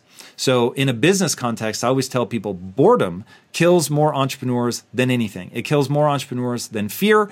Most people, they just can't slog through sucking at something and sitting in the discomfort that you get from doing the things that you're not good at long enough to get good at even those things so that you can truly go out and create art. Because I don't think you can create real art until you've mastered the basics to the point where, as Bruce Lee said, you don't think kick, you just kick. And I love that quote. And there's another Bruce Lee idea, which is, I don't fear the man who knows 10,000 kicks. I don't fear the man that does 10,000 kicks one time. I fear the man that does one kick 10,000 times. And that is this moment. And if you can take this downtime and let go of how good it feels to perform, I have to imagine a big part of the reason you got into this and that you did all of the work when you were younger to get good is because you love performing so much. But right now, that's basically off the table. So if in this moment you can buckle down, be disciplined, set your sights on something very specific that you want to get good at, disciplined practice at that thing to get good at this. On the other side of this, you're going to be far more extraordinary than you were when you went in because you no longer have the distractions of the actual performance. You can just get down to practicing. So flip that switch in your mind and think all about coming out the other side of this a beast, an absolute monster, better than you went in. And if you can tell yourself that story, I'm committed to this, I'm willing to do these things that other people aren't willing to do, and put in the practice and understand as you're going through that unimaginable boredom, that on the other side of this is a skill set that has utility, then this becomes an extraordinary time. But if you keep telling yourself the story that so many others are telling, which is this is, a time of deprivation, it's just lamenting that you're not able to perform and all the things that made you love music in the first place, then just because you're repeating that, it becomes a dark time.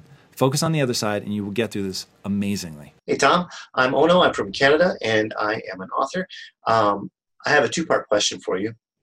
The first part is you've mentioned before that under an extremely high stress situation, it takes you up to 45 minutes to bring yourself back down to a baseline. So the first part of my question is, what kind of stress was that took you up to a 45-minute window?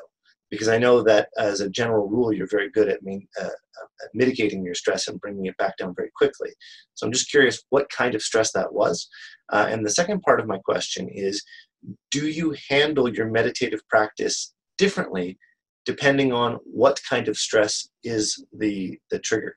So, for example, if you are fearful or if you are angry, for example, do you do anything differently, physical activity or anything like that, or is it always the same process? I will say that I don't change my meditation practice based on the type of stress. The reason is meditation for me is not a spiritual act. Meditation for me is entirely biological. So when I think about why meditation became so powerful for me, it was because from the very first diaphragmatic breath that I ever took, I felt immediate movement from the sympathetic nervous system, which is fight or flight, into the parasympathetic nervous system, which is rest and digest. Literally, from the first moment that I intentionally took a diaphragm breath, I felt relief is probably the right word. So because I felt an immediate reduction in my level of anxiety. So it is immediate. It is biological. So there is a feedback mechanism from the brain to the body and the body to the brain that when you breathe from your diaphragm, if you learn how to do that well, that you can't stop it from moving you over into the parasympathetic nervous system. I pause there because there are things that could be wrong if you have a certain type of nutrient deficiency. If you look up the importance of vitamin D, which is a hormone, actually, a hormone precursor that you get from exposure to the sun. You can also supplement. And K2, you can actually get either where you don't have one or the other, or they're not in the right balance, and you can get into a position where neurologically you find it very hard to move over into parasympathetic. But I'm going to set that aside for a second and just say, if you're reasonably in balance from that perspective, when you take that diaphragm breath, it shifts you over. So no matter what I'm feeling, just doing it's sort of a variation on box breathing, where it's a 4-part breath cycle. You breathe in through your nose with a diaphragm breath. You hold on the inhale. For me, it's very brief. You exhale. For me, I just let the air out. And then you hold on the exhale. And then you repeat the cycle in through your nose, out through your mouth. And when I do that with proper diaphragm breathing, it is really amazing how rapidly I can shift into being calm. Now, like you said, there are some times in my life where I've been so extraordinarily stressed out that it takes me what I will say is a very long time. So, but the good news is that knowing that I'm never more than 45 minutes away from being at what I call no background radiation. So anxiety for me feels like background radiation. And when I'm completely calm, I feel like I've gotten that to zero and I'm in a calm and creative state. And the times that I've been most stressed are times where you're dealing with hundreds of millions of dollars, that the decisions that you make are not only affecting you, but they're affecting other people. You're affecting your employees. Like when you have your own company, there really is a tremendous amount of weight, if you're not a sociopath, with knowing that your employees' livelihoods are tied up in this company that you're creating, and that they're trying to take care of themselves. They're trying to take care of their families, and you're all intertwined, and that the choices that you make don't just affect you, they affect other people. And so that's when I feel a much heavier burden, is when I feel like this isn't just about me, man. This is about other people. And when it's about not just me, but other people, and there are huge sums of money, huge consequences at risk, that was the time in my life, because it was the first time that I had ever been in that sort of extreme circumstance where, it took me a good 45 minutes to calm down. Hi, my name is Eva Choi. I own a small business in Calgary, Alberta, Canada. I have a question about motivation and team and leadership. It's been almost 5 months since the pandemic has been announced, and my husband, who's my business partner, he and I are pretty tired because we also manage a family, 3 children who are elementary school aged. In the meantime, our team, our fulfillment and customer service teams have been taking a pretty good beating in the land of customer service. Clients are triggered. Clients are emotionally fragile. Clients are very, very demanding during these times. For the most part, our team has been really great about it, but it's seeming to take its toll. I was wondering if you had any nuggets of information on how I can help lead my team to keep them hopeful and optimistic and positive through these times. Thank you. Yeah, wow. I love that you're asking that question. Anybody that's thinking about that is thinking about the right things. One of the things I think people don't understand about being a CEO is that ultimately being a CEO, running a company is almost, it's 70% people. The strategy is definitely important, but man, momentum isn't about moving fast. Or I should say, it isn't just about moving fast. It's about getting a group of people pointed in the same direction and moving fast. And so understanding how to galvanize a team and get them pointed in the same direction is really, really critical. So in this specific time, number one is leading by example, always and forever. If you want to do anything when people are involved, whether it's kids, whether it's somebody you love that is, there's a piece of advice you desperately want them to take and they're not taking it, whether it's your company, the answer is always, first and foremost, lead by example. That is critically important. So you want to be hopeful. You want to be optimistic. You want to show them through your behaviors and your actions time and time again with an inhuman level of consistency exactly how to face adversity. Now, you don't want to bullshit. You don't want to lie. So you want to make sure that you're doing the work to make sure that you're keeping yourself hopeful and optimistic. Now, how do we stay hopeful and optimistic? We have to have certain beliefs in place and we have to have certain rules in place. So first of all, as it comes to rules, I know that I always need to be moving forward. I can't ever be afraid to make a decision, that I would rather be running 1,000 miles an hour in the wrong direction than standing still. Okay, that rule has served me very well. Now, why is it better? Tom, you're running in the wrong direction. That's way worse than standing still. Not true. The reason that you never want to stand still is there's zero progress made when you stand still. When you move, you're at least learning, even if you're moving in the wrong direction. Failure is the most information-rich data stream you will ever encounter. Let me say that again. Failure, moving in the wrong direction, is the most information-rich data stream you will ever encounter, meaning you're going to learn a lot. So now when you turn around and you start moving in the right direction, you're making a huge amount of progress. So even though, yes, you have to backtrack, it's still far better than standing still and not learning those lessons. So that is huge. So you have that rule. Now, beliefs. You need to believe that if it doesn't violate the laws of physics, then you can solve the problem. What happens is most people stay in this frame of mind where all they can see are the problems. And right now, there is an avalanche of problems. It is so easy to get mired in the problems. But if you have a belief, that as long as it doesn't violate the laws of physics, this is possible, that any obstacle can be overcome, that you just have to figure out what it is that's going to allow you to go over this obstacle, under this obstacle, through this obstacle, around this obstacle, whatever, but you know that giving up is not an option. Now it's like, cool, hey, even if I fail, even if I mess up, I'm going to learn. So there's some hope, there's some optimism, right? You can meet your team with a truism, something that you actually believe. You can use Jocko Willink's language, which he says anytime something goes wrong, his only response is good. The enemy is bearing down on us. Good. We don't have enough equipment. Good. And because he meets it with that, he stays in a solution-oriented mindset. Now, you always want to be in a solution-oriented mindset when all you're doing is focusing on the problems, and the most sinister thing about excuses is how valid they are. So I get it. You have every excuse in the book for things to fail, to not be optimistic, to not be hopeful. I get it. And it's all real. We are going through the most devastating time for a business ever. And how do I respond to that? Good. Because I know in this, there's going to be a solution, and I'm going to figure it out where a lot of people are going to break because they're not going to be able to get their head in the right place. So my team can see that I'm hopeful, I'm optimistic because I have that belief, because I have the rule to be moving forward, to figure this out, to not be afraid to fail. And they see me with that, like, almost naive optimism, always moving forward, but they also see me learning from my mistakes, reorienting, and moving forward again. If you can do that, you're actually going to get results, and nothing is more hopeful than results. Okay, well, the good or bad news is that I can completely relate to that. And here is the reality. No matter how successful the person is that you're looking at and wishing you could be like them and thinking that they have everything all figured out, the one thing that I can promise you is that all of us struggle on the inside. That is just a reality of the human condition.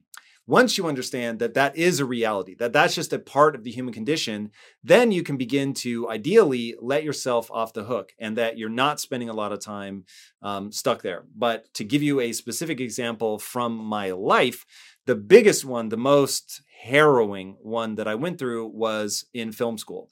So, to cut a very long story short, I went to film school, believed that I had innate talent. I went into film school with a fixed mindset. I did very well at the beginning of film school, and that all to me felt like it was proof that I was right, that I was naturally gifted, that I was a born storyteller, and that I was going to go and have an illustrious career. And I actually went through a fascinating period in film school where I was both terrified that secretly I wasn't good enough, but at the same time, actually believed that I was naturally gifted and this is what I was meant to do. And every bit of feedback that I got in either direction it made me believe to the core of my being that it was true. So when I would do something poorly, I would think, see, that part of me that was convinced that I actually don't have talent, you were right. And then I would do something well, and the part of me that believed that was like, see, I knew it, you were born for this. And it all came crashing down as I worked my way up the ranks at USC Film School. Only 4 people are chosen to direct what's known as a senior thesis film or a 480.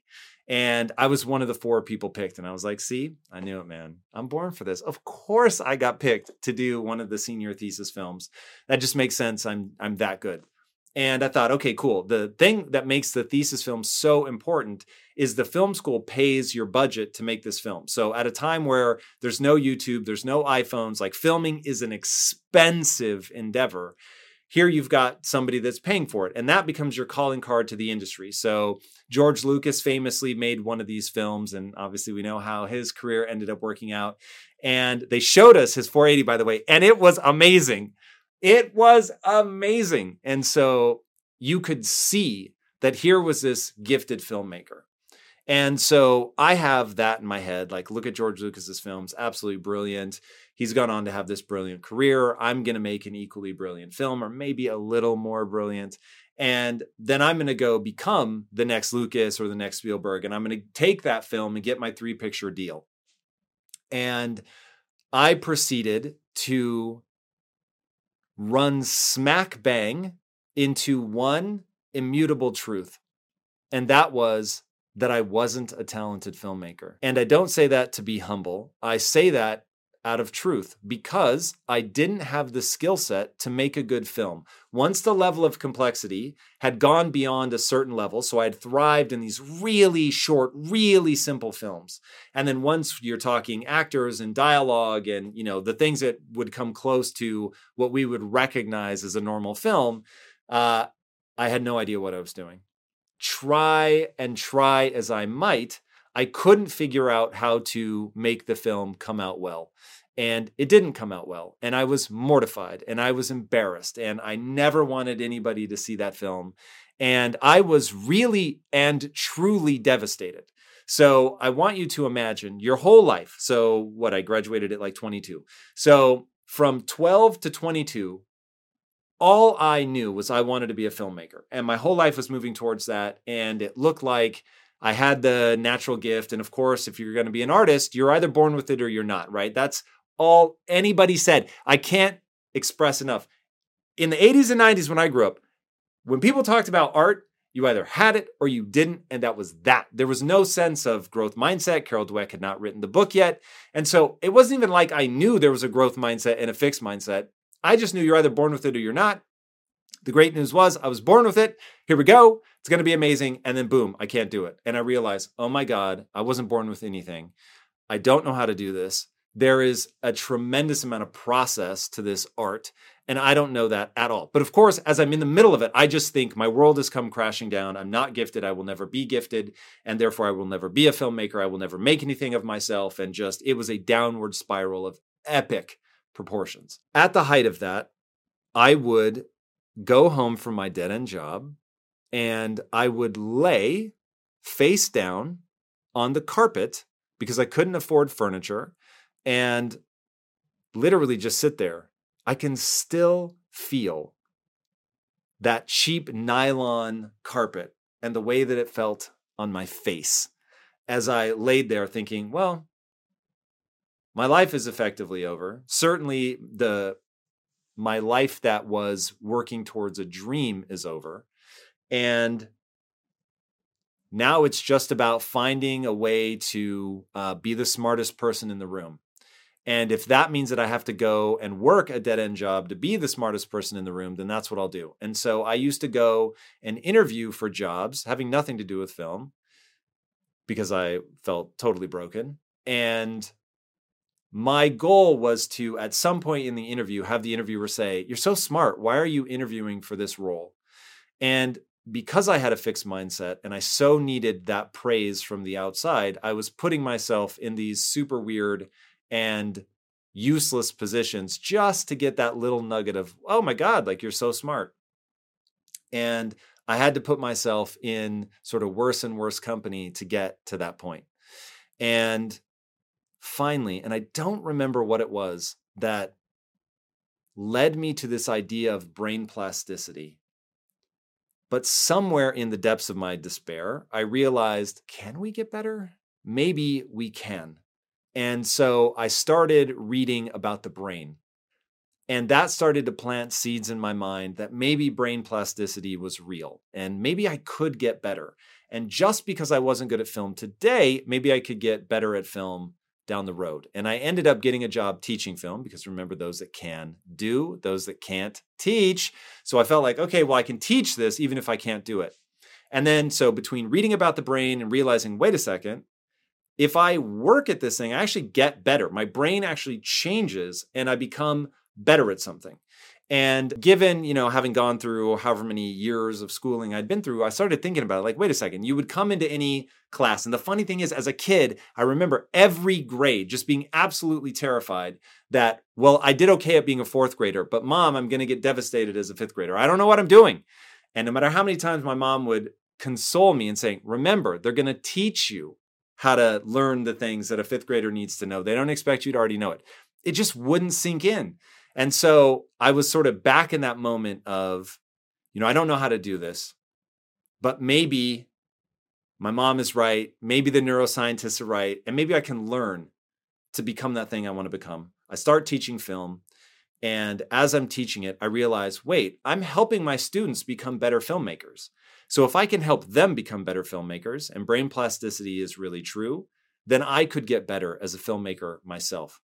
And that realization changed the rest of my life. And this is why I am so obsessed with the idea of a growth mindset and brain plasticity, because the biology backs it up. And once you understand, it's what I call the only belief that matters. The only belief that matters is that if you put time and energy into getting better at something, you'll actually get better. And that those skills have utility. So learning how to make a better film means you can actually make a better film, and more people will go see it and be moved by it, and they'll pay for the tickets and they'll buy the plush toys. But that all came down to you went and got good at telling stories. You went and got good at making movies. But it was a skill set that you garnered. Now, of course, we're not blank slates. So some of us are going to learn that process easier. And typically when somebody learns something easier, we say, oh, they were born with it. But the reality is, while they may have had they get a disproportionate return on the amount of time that they spend studying that thing. But the reality is they still have to study that thing. And so you don't find people achieving just levels of greatness. Even take a LeBron, who the amount of time that he spends working on his craft, making sure that his body's in peak physical condition, reading the game, all of that. He has to do all that, even though he has also incredible natural talent.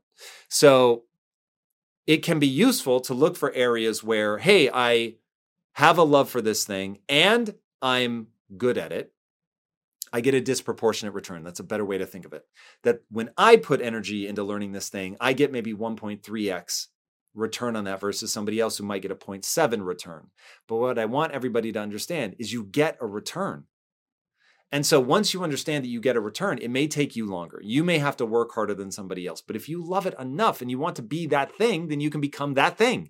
And so that was exactly how I got myself out of that downward spiral and working my way up to feeling good, developing confidence, and understanding that now, if I can get good at anything that I want, then how I spend my time becomes a spiritual consideration.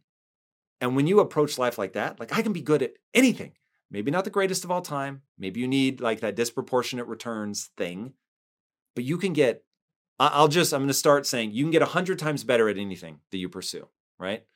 If you can get 100 times better at anything, imagine how that will change your life if you pick something that matters to you and helps other people. And you get 100 times better at that thing over the course of 40 years than you are today. That is a game changer. It will change your life. It will change your financial situation. It will change your emotional situation. Everything about your life changes when you realize that you can dedicate yourself to getting good at things that matter.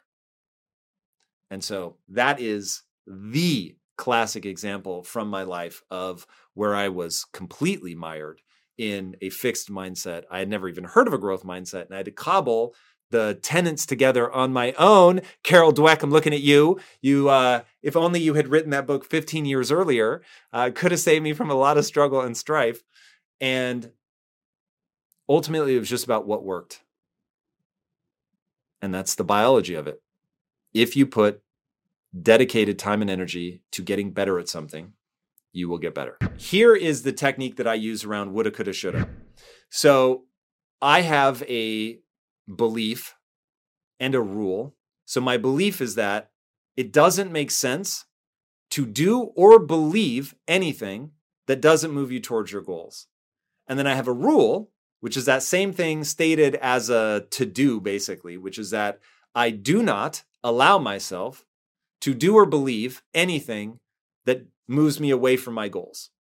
Okay, so I believe that it just makes sense to make sure that you have a goal that's exciting and honorable. But once you have an exciting and honorable goal, then you want to make sure that you filter every decision that you take through. Is this leading me towards my goal or not? And if you have a belief that, oh man, I should have done this better, if only I would have done this, if thinking about that and feeling badly about that actually helps you, and by the way, sometimes it does, briefly, you don't want to live there, then use that. Use that to spur you on to get better, to learn more, to work harder next time, to analyze the failure and figure out what it is you're going to learn. Do all of that.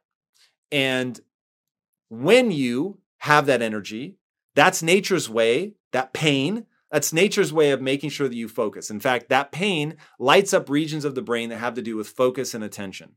So now you've got your focus and attention on this failure, what you could have done differently in the past. You're reevaluating it. You're going to pay more attention. You're going to learn that skill. Now you're going to move forward better than when you started. In fact, Henry Ford has a quote, "Failure is simply the ability to begin again, but this time more educated." So, all right, word, that's what failure is. Now, when it becomes a problem is when you allow yourself to stay in that pain. You allow yourself to stay in that mode, that you keep coming back to it, and it's just corroding your sense of self. It's making you feel worse about yourself. It's making you feel less likely to take action. In that moment, I use a cognitive behavioral therapy technique called a pattern interrupt. And I pattern interrupt and I say, hey, I don't allow myself to do or believe anything that moves me away from my goals. So I have officially taken this too far. I'm feeling badly about something that I wish I had done differently, but now it's becoming corrosive. It's no longer giving me that springboard forward. I'm spending too much time here. So now, done. Stop. And I force myself to think about, cool, you know that you can get good at anything. So now, what in that failure has been revealed that you're not good enough at that thing yet? Go get good at that thing, or find a partner who can do that for you, or say, okay, that's not the thing that I'm going to pursue. It would take too much time and energy for me to get good at that thing. Like take magic, for instance. I'm fucking obsessed. I love magic. Close-up magic, you can't imagine. I really love it. I've taken classes, I've practiced, and it's really fun. But when I think about the amount of time that it would take to actually get good, fuck that. Way too much time. Another example. There was a brief period in my life where I wanted to become a stand-up comic. True, strange perhaps, but true. And I went and did an open mic night, and I was okay. I was funny-ish, and I stayed. It was on open mic night, you get like a bunch of nobodies and then followed by some big names that they come out, they do their thing, but they're trying new material. So it's not particularly funny if I'm honest. And so I'm sitting there, and at first there's like 350 people, and then there's, 275, and then 115. And then by the end of the night, it was literally like 9 of us. And me and my friend are like, all right, we just cannot take one more comic trying out material. This is getting really torturous. And so we get up to leave. And this guy's manager comes out and he says, hey, the person who's about to come out is the funniest man in America. You are not going to want to miss this. And I look at my friend and I'm like, all right, fuck it. This is the last guy. Let's just stay and we'll have done the whole night. And this guy comes out and he does his routine. And if you've ever heard of Mitch Hedberg, it was Mitch Hedberg. The guy's a fucking legend. And when you're done with this video, go look up Mitch Hedberg. He was so funny that I actually thought to myself, can you die from laughing?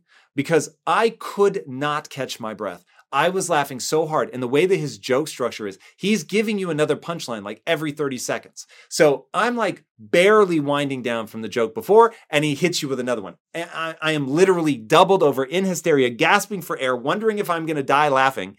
And at the end of his routine, when he walked off the stage, I was like, well, to get that good, and by then I was beginning to believe that I could get good at things, to get that good, I would have to dedicate the rest of my life to it.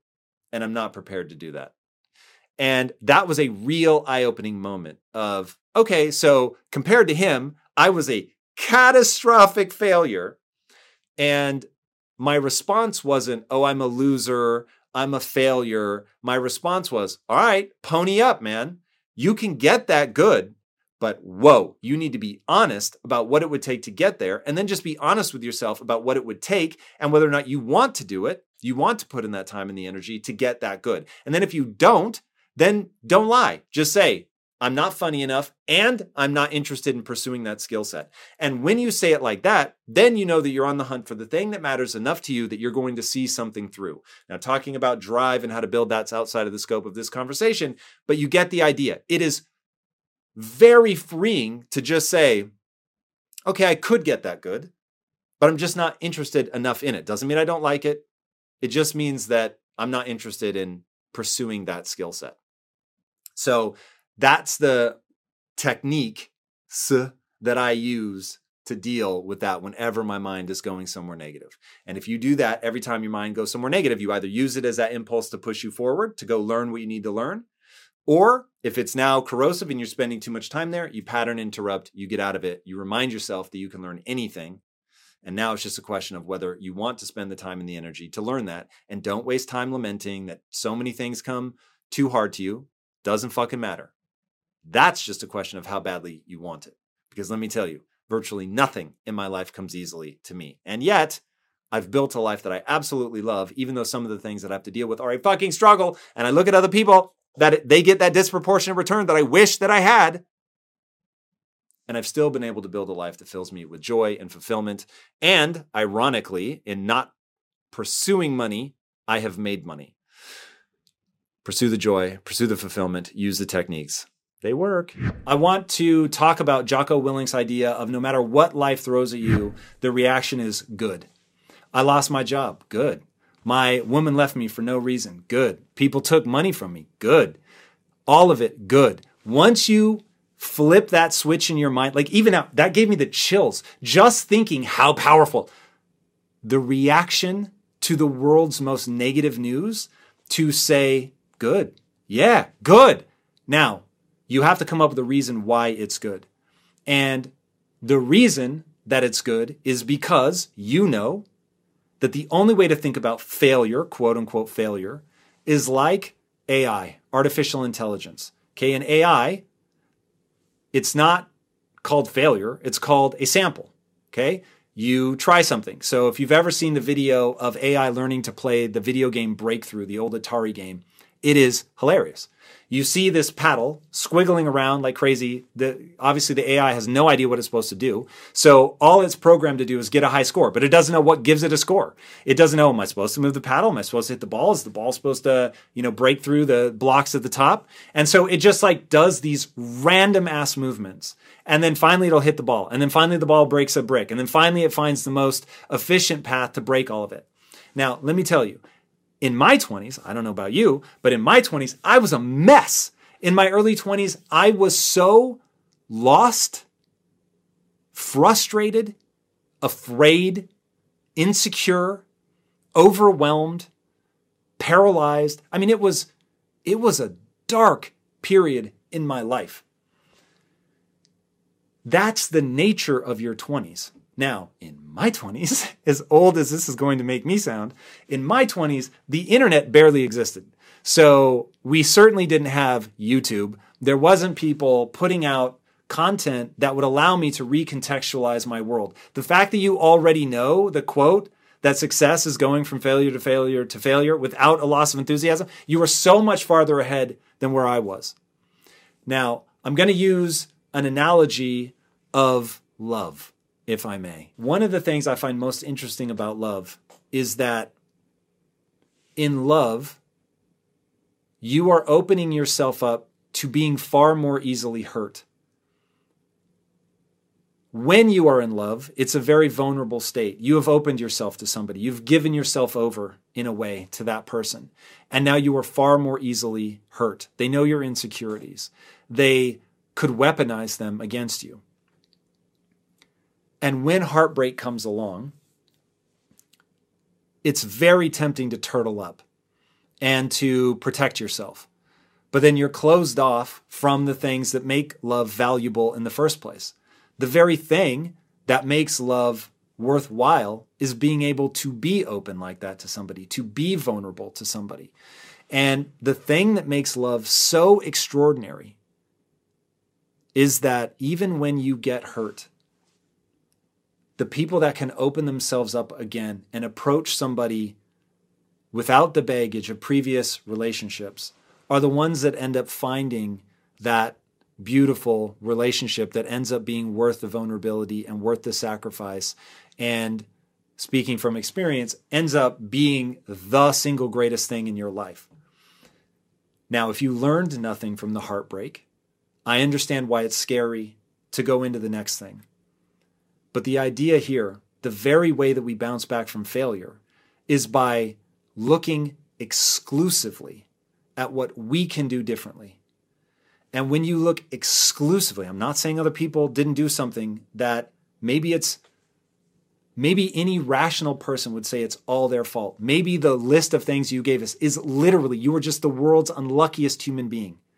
But the reason that we're going to say good, the reason that we're going to look at this like AI and samples, the reason we're going to remind ourselves that success is going from failure to failure to failure without a loss of enthusiasm, the reason that we're going to think of that love analogy and be willing to open ourselves back up is because we're going to figure out what we could have done differently.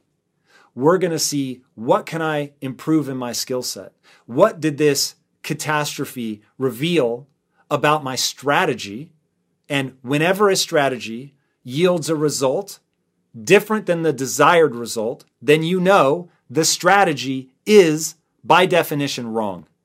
And I want you to own that. Doesn't mean you're a bad person, okay? But it does mean that your strategy wasn't working. Go back to AI, right? It's wiggling around. It finally realizes, oh, I need to hit the ball. Okay, cool. So now I'm going to track the movement of the ball and I'm going to adjust my paddle to be there. Okay, cool. I got it. Oh, I actually see that hitting it on the sides is far more advantageous than hitting it in the middle, because once I clear a path on the side, then the ball can bounce around on the top and destroy bricks far faster than any other strategy. Okay, amazing. But you had to first have the reaction that failure was good. Good. Because it revealed the flaw in my strategy. And because I'm playing the long-term game, I'm going to open myself back up again. I'm going to allow myself to be vulnerable again. I'm going to let the wound hurt as much as it needs to for me to learn the lesson.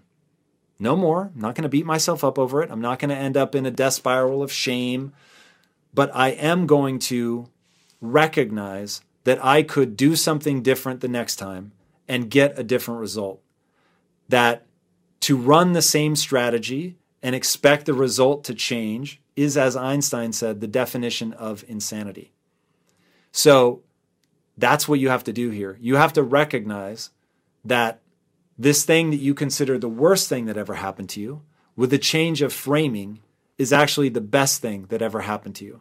And if you change the question that you ask about this and say, how did this help me?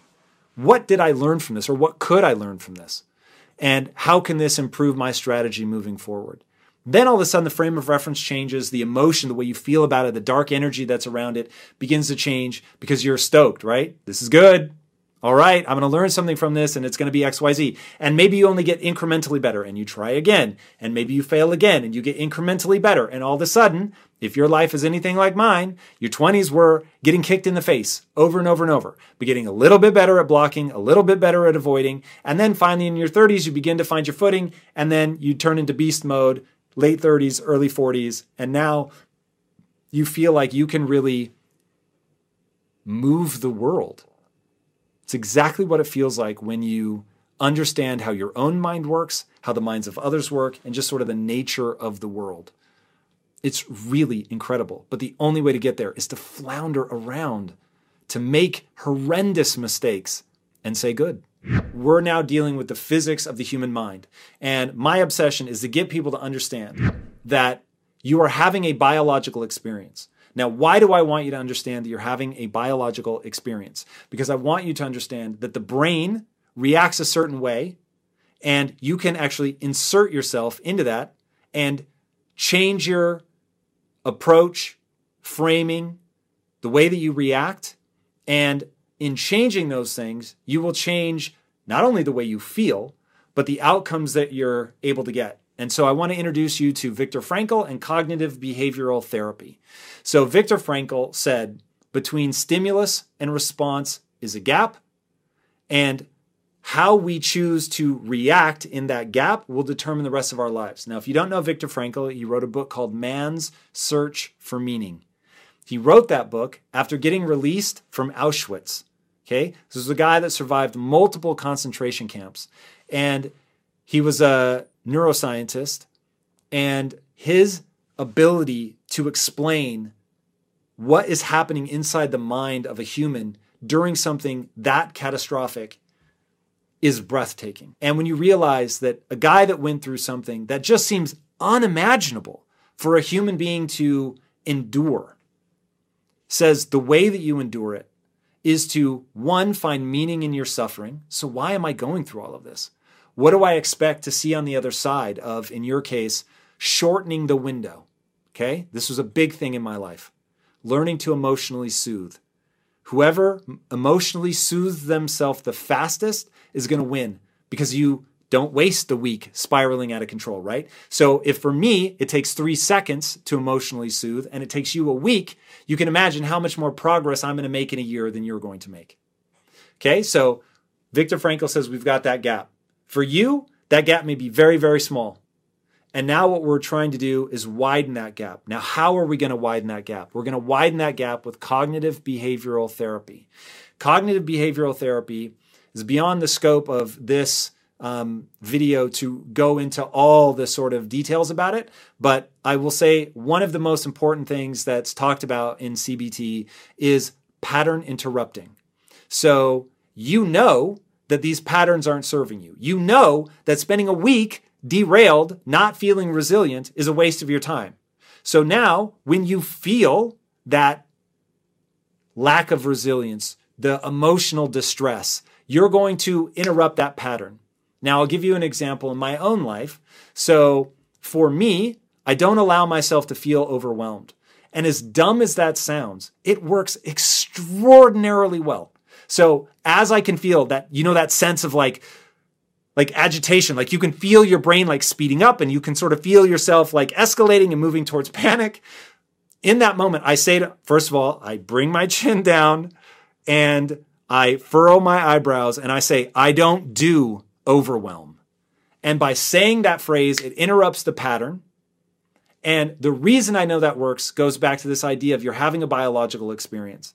And I know that there is nothing, either good or bad, it is thinking that makes it so, right? Shout out to Mr. Shakespeare. There's nothing either good or bad, but thinking makes it so. It isn't what's happening to you. It's what you think about what's happening to you. So I'm not overwhelmed, motherfucker, because I don't do overwhelm. And now all of a sudden, by reminding myself, I don't do overwhelm. Now, I may take things off my plate. I may decide, no matter what's going on, right now I'm going to sit and meditate. I may remind myself that breathing from my diaphragm will physiologically, whether I wanted to or not, if I do it long enough, it will move me out of the sympathetic nervous system, fight or flight, into the parasympathetic nervous system, rest and digest. That is physiological. And so I'm going to do those things. Now, that doesn't mean that I'm wired differently than anybody or that I'm doing anything, particularly special, but it interrupts the pattern of escalation that I've gotten into because I'm thinking that this is bad. I'm thinking, oh my God, I've got all these things going on. I'm never going to be able to handle them. There's so much pressure. What the fuck am I going to do? And in that moment, what I do is remind myself, I don't do overwhelm. So for you, it may be reminding yourself, I don't spiral out of control for a week. I don't allow that in myself. What I do is I meditate. What I do is I remember failure as part of the process. What I do is remind myself that, like artificial intelligence, I need these samples. I need these moments of failure. This is exactly why I need an anti-fragile personality. My very identity is tied up in learning. Okay, that's a huge thing. When you tie your ego to being the learner, now all of a sudden the pattern interrupt becomes, I'm the learner. I don't mind that I failed. Nothing to spiral out of control about. I'm going to learn from this, and I'm going to keep going. In fact, I want to know, what can I learn from this? What's the lesson here? And when you change your framing and you look at that and you take advantage of Viktor Frankl's gap and you fill that gap with, I'm the learner. I'm going to get better from this. What can I learn? Everything else is going to take care of itself.